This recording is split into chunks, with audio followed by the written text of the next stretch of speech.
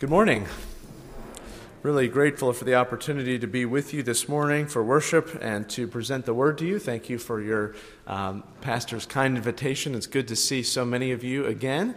I think I've preached here one other time and then in a service, and then of course was here for your conference just a couple months ago, I think. I'm already losing track of time a little bit, but it's good to be with you all again this morning, and looking forward to our time in the Word as we consider together what the Lord would have for us. So if you take a Bible, if you have a copy of God's Word, and turn to Ephesians chapter 2, which is the passage that we read together just a moment ago. Of course, we've come from celebrating the birth of Jesus Christ during this season, and we've heard the story of Jesus Christ, the story of his birth, the reason that he came, his incarnation. And if you're like me, maybe you like hearing other people's stories. Sometimes my wife will tell me that I ask too many questions when I meet people. I can be a little bit overbearing because I'll meet someone and I just start rapid firing all these questions about, where were you born, where'd you go to school, what do you do for a living, all these sort of questions, and it maybe can be a little overwhelming for some people. But I enjoy hearing people's story. If I meet you, I wonder, how did you get here? Were you born here? How long have you been at this church? I naturally have all these questions that go through my mind. Maybe some of you aren't like that at all. Maybe some of you are like me in that way. Well, in this passage in Ephesians 2, verse 1 through 10, Paul is telling us a little bit about our story. He wants us to know something about what Jesus did and how that's affected our story dramatically. In other words, how the story of Jesus, which we've been celebrating this Christmas season, intersects with the story of our lives in such a way that it changes our lives for the good forever. And so Paul wants us to kind of just be amazed by what God has done in our lives in changing our stories. In fact, in Ephesians 1, he's prayed that we might comprehend the depth of the wisdom and the love of God. And so in Ephesians 2 now, he's going to help us kind of have an ability to comprehend that and to understand that by showing us more of the magnitude of the mercy of Jesus Christ in saving us. And so we have already read Ephesians 2, 1 through 10. I won't read it again, but we'll be referring back to it throughout our time together this morning. So I hope you have a copy of the Word that's open to Ephesians 2. And what we'll do, if you like to take notes, we have really three very simple points. We're going to look at who we were, who we are, and then why this matters. Who we were, who we are, and then why this matters. We'll be looking at our story together this morning, okay? So, very first point, who we were. Paul makes it very clear in verse 1. What does he say? And you he made alive who were dead in trespasses and sin. So, who we were dead in sin.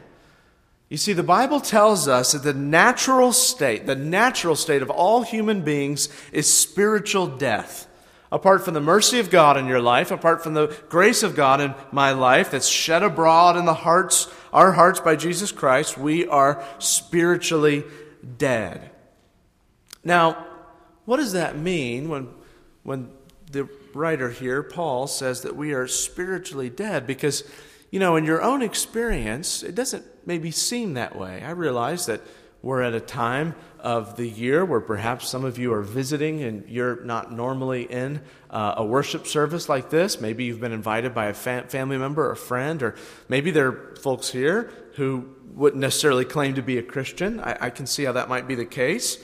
And so perhaps you're here this morning and you find the claims of the Bible and Christianity to be a little bit odd. You say, well, I'm very much alive. I choose, I speak, I will, I do. I chose to be here this morning. And here's the Bible saying, no, you're dead. Well, what does that mean, that I'm dead? I feel very, very much alive. All right, here's what the Bible means. Here's what Paul means. And that is that we are in a state of spiritual alienation from God. That's what he means when he says we're dead in sin. We're alienated from life as it was meant to be lived. Because you see, God created you and I, and he created all human beings so that our life is experienced as it was meant to be lived in its fullest when we are in relationship with God. St. Augustine said, "You have made us for yourselves, and our hearts are restless till they find their rest in you." Right? So God has made us with an innate longing and something inherently missing in our lives, and that is only finally and fully realized when we are in relationship with God. So you see, life as it was meant to be lived is in relationship with God. And so that's why Paul can say every person that's born is alienated from God. So every person that's born is spiritually dead. We don't have spiritual life. We're not living life as God made us to live it. So you can be breathing, you can be doing what you want to do, you can be choosing what you want to do, and yet if you're a human being created in the image of God, and you're not in saving fellowship with God, you are not experiencing life in its fullest. You're not experiencing life as you were created to live it, because you're dead. You're alienated from God. Well, maybe you wonder, well, why don't I have this life? You know, if this is how I was meant to live in this relationship with God, well, why don't I have it? Where did that death come from? I don't ever remember choosing that. Well, Paul makes it clear. Verse 1, "You he made alive who were dead in trespasses and sins." We are dead in our sin. We don't have this life because of sin. Sin is the root of spiritual death. We're all born in sin, but we all commit personal conscious sins as well that alienate us from a completely holy God. All right, God is all holy, and we are all sinful. And that's what makes us not experience life, real life, as it was made to be experienced. Now, this message of who we are, or who we were, if you're a believer, it's who we were. If you're not a Christian here today, it's who you are. This message is completely alien from the message that society will give us, right? Society tells us, hey, basically everyone's a pretty decent person.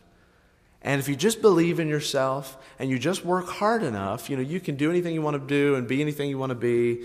And, the message is of kind of innate moral goodness that's in all of us.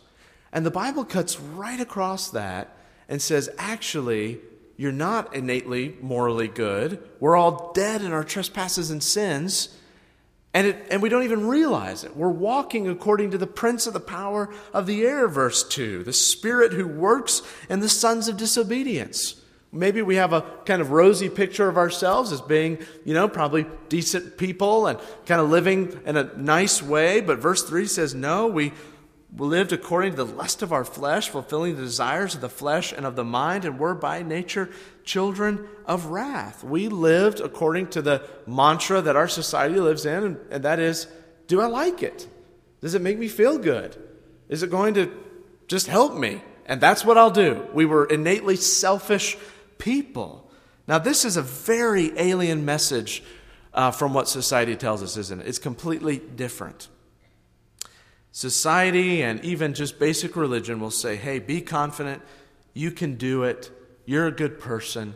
And the beginning of the Christian message is, you are dead. Now, no one else in the world is going to tell you this except the Bible. The Bible gives us a real, true picture of who we were apart from Jesus Christ. And it's sobering, isn't it? It's really, it can be discouraging. If we stopped here, this would be a very discouraging message. And yet, praise God, he doesn't stop there, right? Verse 4, after verse 1, 2, and 3, giving us this bleak picture of being dead in trespasses and sins, and we're utterly captive and unable to change ourselves. We don't even realize we're dead in our trespasses and sins. We're just walking according to what we enjoy, and we have no idea that we're in this darkness. And yet, verse 4 gives us hope, right? How does it start? Everyone look at verse 4. But God, who is rich in mercy, because of his great love with which he loved us, even when we were dead in those trespasses, made us alive together with Christ. So verse 4 transitions from who we were now to who we are because of Jesus Christ. This passage is moving from death under the just judgment of God for our sin to life in Jesus Christ because of what He has done for us.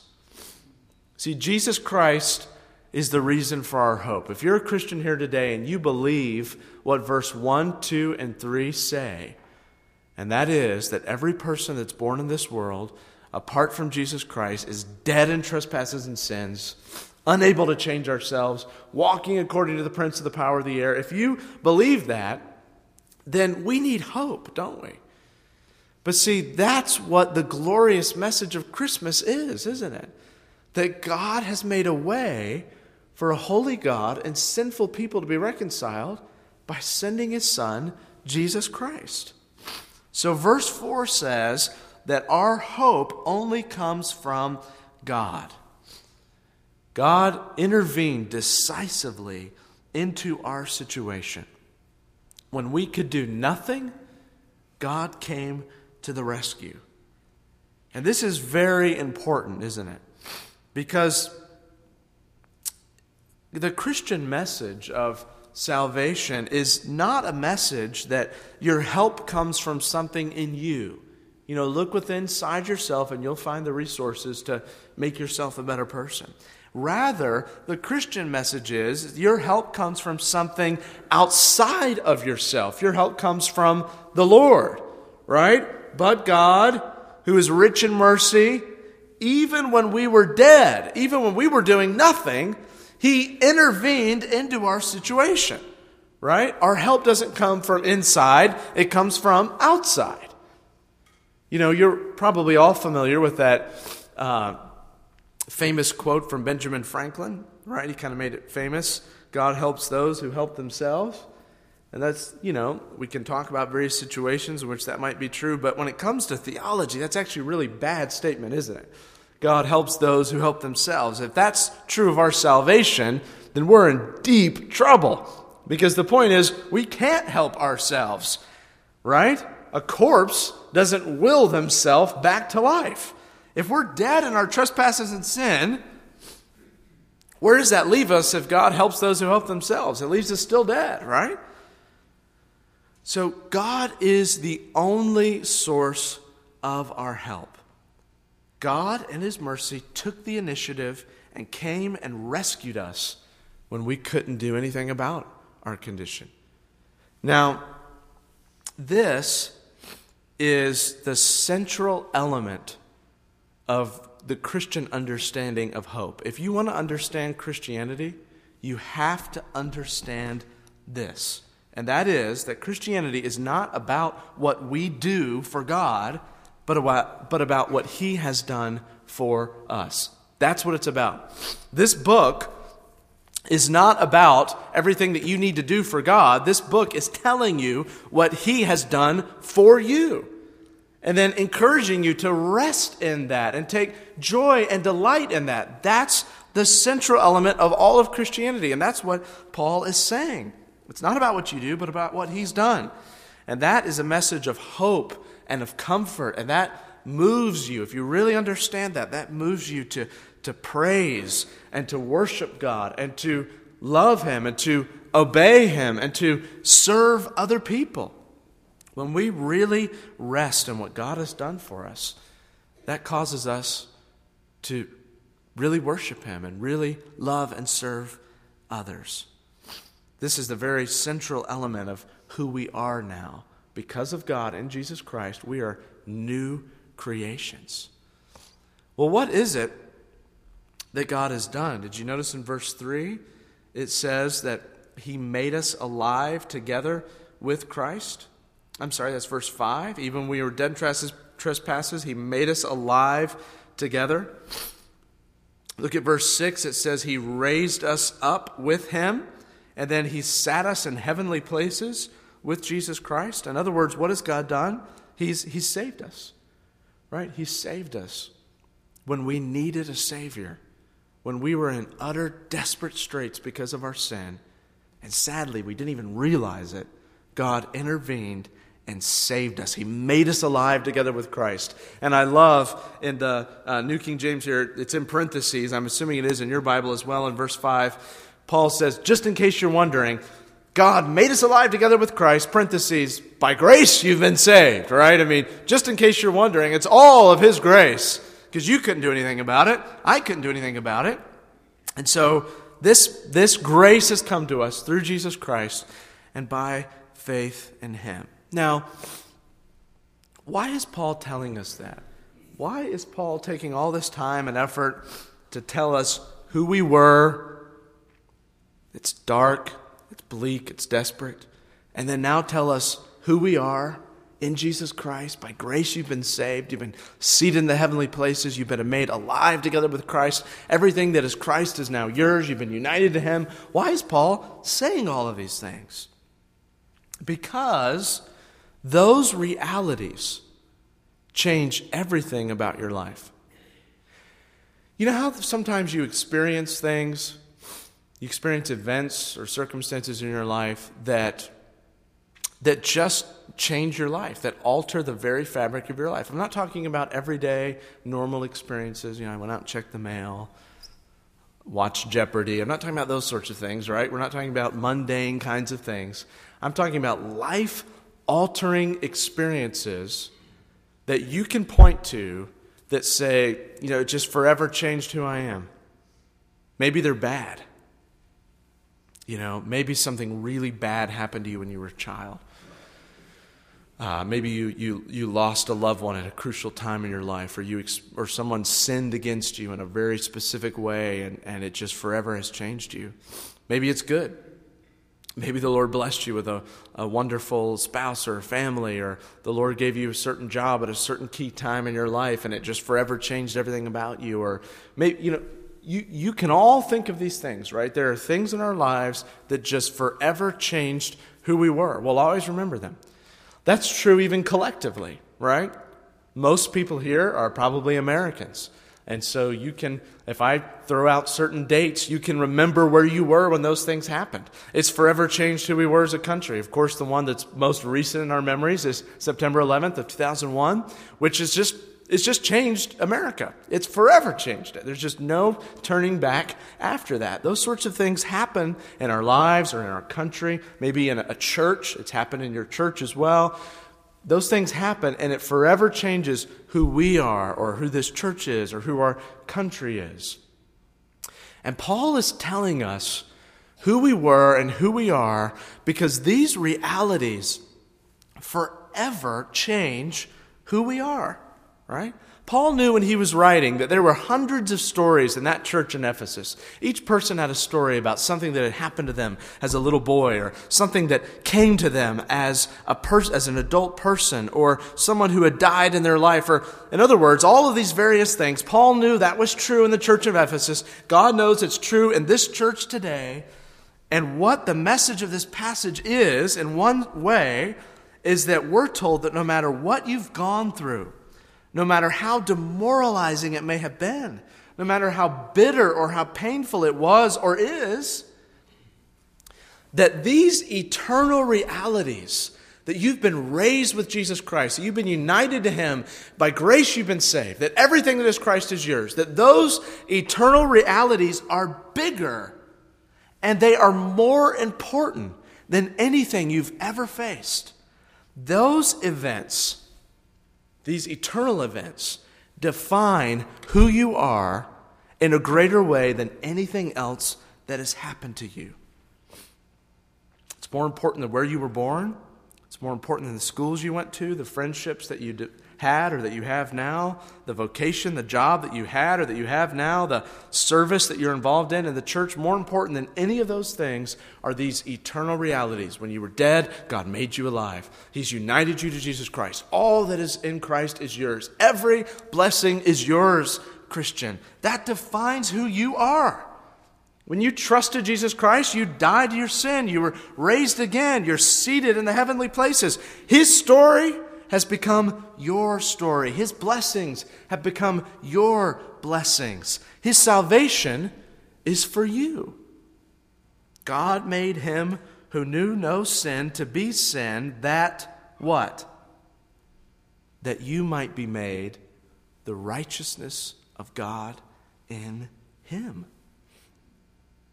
Christ became sin so that you could become righteous. So that when God looks at you, he no longer sees your sin, he sees the righteousness of Jesus Christ. That is a reality that changes everything, isn't it? That is an incredible reality. And so no matter what's going on in your life right now that you think defines you, here's some bigger, greater realities that define who you are as a Christian. You've been raised from the dead. You're alive. You're no longer in bondage to sin. You're free. You are sons and daughters of the King, right? You've ascended to heavenly places in Jesus Christ. You're free from your sin. These things absolutely define who you are and change your perspective, right? And that's the light and the perspective that we must walk in as Christians, to realize we all have a story. Those stories are fascinating. Those stories define who we are. We could start and be here all day, all week, and just have each one of you come up and tell us your story. Start when you were born. Tell us about some key events in your childhood. Tell us about, a marriage if you had a marriage, or your job or your vocation. And we'd start to get a sense of who you were and what shaped you and what's defined you and now how you view life, your perspective in life. And here's Paul, Ephesians 2, 1 through 10, saying, here's who you were, here's who you are now. That changes your perspective, right? You should walk out of this room a different person, seeing through different lenses, because here's some eternal realities that are true in my life, and that changes who I am. Now then, here's the last point. Why does this matter? Paul's shown us who we were. If you're a Christian here today, he's shown you now who you are. Why does this matter? Well, it matters. I'm going to mention two reasons here. It matters, first of all, because Jesus deserves all the credit, right? Jesus deserves all the credit. He did all this. Have you ever thought, what motivated God to do this? What motivated God to save us when we were dead in our trespasses and sins? Did God look down on us and say, they are just such wonderful people that I can't help myself? What a wonderful person. I need to say them right away. Or did God look down and say, some people down there, are just better than other people. I mean, they work harder and try harder, and I just kind of like them more. Did God say something like that? Or did God look down and say, there's a guy that's really trying hard, and I'm just going to meet him halfway, and, together we're going to make this work? Is that what God did? Is this what motivated God? No. Isn't it interesting that when Paul tells us why God did this in verse 4 and 5, he doesn't ever mention us, right? He doesn't ever say, and you who were pretty decent folks and trying pretty hard, God reached. No, he says in verse 4, God who is rich in mercy, why? Because of his great love with which he loved us, did these things. So it's by grace you have been saved. And verse 7, he did it as well so that he might show the exceeding riches of his grace and of his kindness towards us. Why did God do this? Because of his mercy, because of his love, because of his kindness, because of his grace. This is what motivated God to do that. Now, hopefully that doesn't irritate you, that you say, well, I want it to be something that I do, or I want it to be something in me. No, folks, you see, that's actually very, very important. Because if we think there is something in us that brought about God's love and kindness and forgiveness, that God looked and saw something in us, and that's why he saved us, if we think that, then we will also realize that there could be something in us that could undermine that love, kindness, and forgiveness from God, right? I mean, if there was something in me that commended myself to God, that God said, okay, I see, and I'm going to save you, then there also could be something in me that did not commend myself to God anymore, that could undermine his love for me. If his love was based upon my merit and how I did and how I'm doing right now, then that could be undermined, that could be lost, right? Because, goodness, if my relationship with God is based upon how well I'm doing at any given point, then I'm not in a very good situation. But if God's love for me is unilateral, meaning it's just because he loved me. He loves me because he loves me, because he chose to love me, then that is an unshaking love, right? That's what the Old Testament, the Hebrew word hesed, is a steadfast love. It doesn't ever stop. It never gives up. Nothing can ever break it. Nothing can separate you from that kind of love because it's not based upon what you do, right? It's not based upon how you're doing. This is ideally the way the marriage relationship is supposed to work in reflecting Christ and his church, that our love for our spouses is not rooted in how they're doing that day. It's rooted in the choice that we love them. That's hard for us as human beings because that ebb and flow, right? And we're imperfect. But God perfectly exemplifies that love that is not based in all upon us, but based solely in him. And so that means that all the glory goes back to the one who did all the work, right? When people look at us, they see his workmanship. Did you notice that in verse 10? We are his workmanship. That's what people see, right? We want to be the kind of people that when people see us, they don't look at the painting, they look at the painter, right? They don't, like if you're looking at a painting, you don't say, wow, what a marvelous painting. You say, who painted that, right? That's the kind of thing that we're God's workmanship. We want to point back to him. The kind of work that people don't marvel at the design, they look at the designer. The whole of salvation is God's work, and so all the glory goes back to him. There's an old hymn written by Horatius Bonar. You may know it. You may not know it. I'm not sure if it's in your hymn book. But Horatius Bonar reflects this in this text. The first stanza reads, "Not what my hands have done can save my guilty soul. Not what my toiling flesh has borne can make my spirit whole. Not what I feel or do can give me peace with God. Not all my prayers and sighs and tears can bear my awful load." Now maybe some of you are here, sitting here this morning, and you think, oh yeah, that's true. I get that, right? Not what I feel or do can give me peace with God. And not all my prayers and sighs and tears laying in my bed at night and praying. None of that can bear this load of guilt. Maybe you identify with those words. Then the last stanza is for you. He says, "Thy work alone, O Christ, can ease this weight of sin. Thy blood alone, O Lamb of God, can give me peace within. Thy love to me, O God, not mine, O Lord, to thee, can rid me of this dark unrest and set my spirit free." You see, Paul is describing a one-way love. God doesn't love us because we're wonderful, amazing people. God doesn't love us more or less depending upon how much we love him. How'd you do in 2013? You know, that's not it, right? That's not, God doesn't love you more in 2013 because you loved him more. No, absolutely not. This is a one-way kind of love. Thy love to me, O God, not mine, O Lord, to thee, can rid me of this dark unrest and set my spirit free. So today, your burden only comes off at the foot of the cross.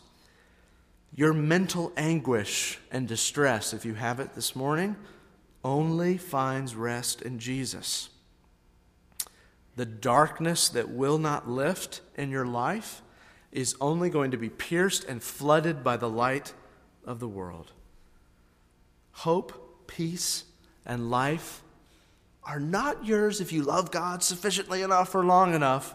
They are yours because he loves you with a never stopping, never giving up, unbreaking, always and forever kind of love. And the last thing I want to point out about why this matters is not only because all the credit goes to Jesus, but also because God did all of this for a reason, right? Verse 10, "We are his workmanship, created in Christ Jesus for good works," right?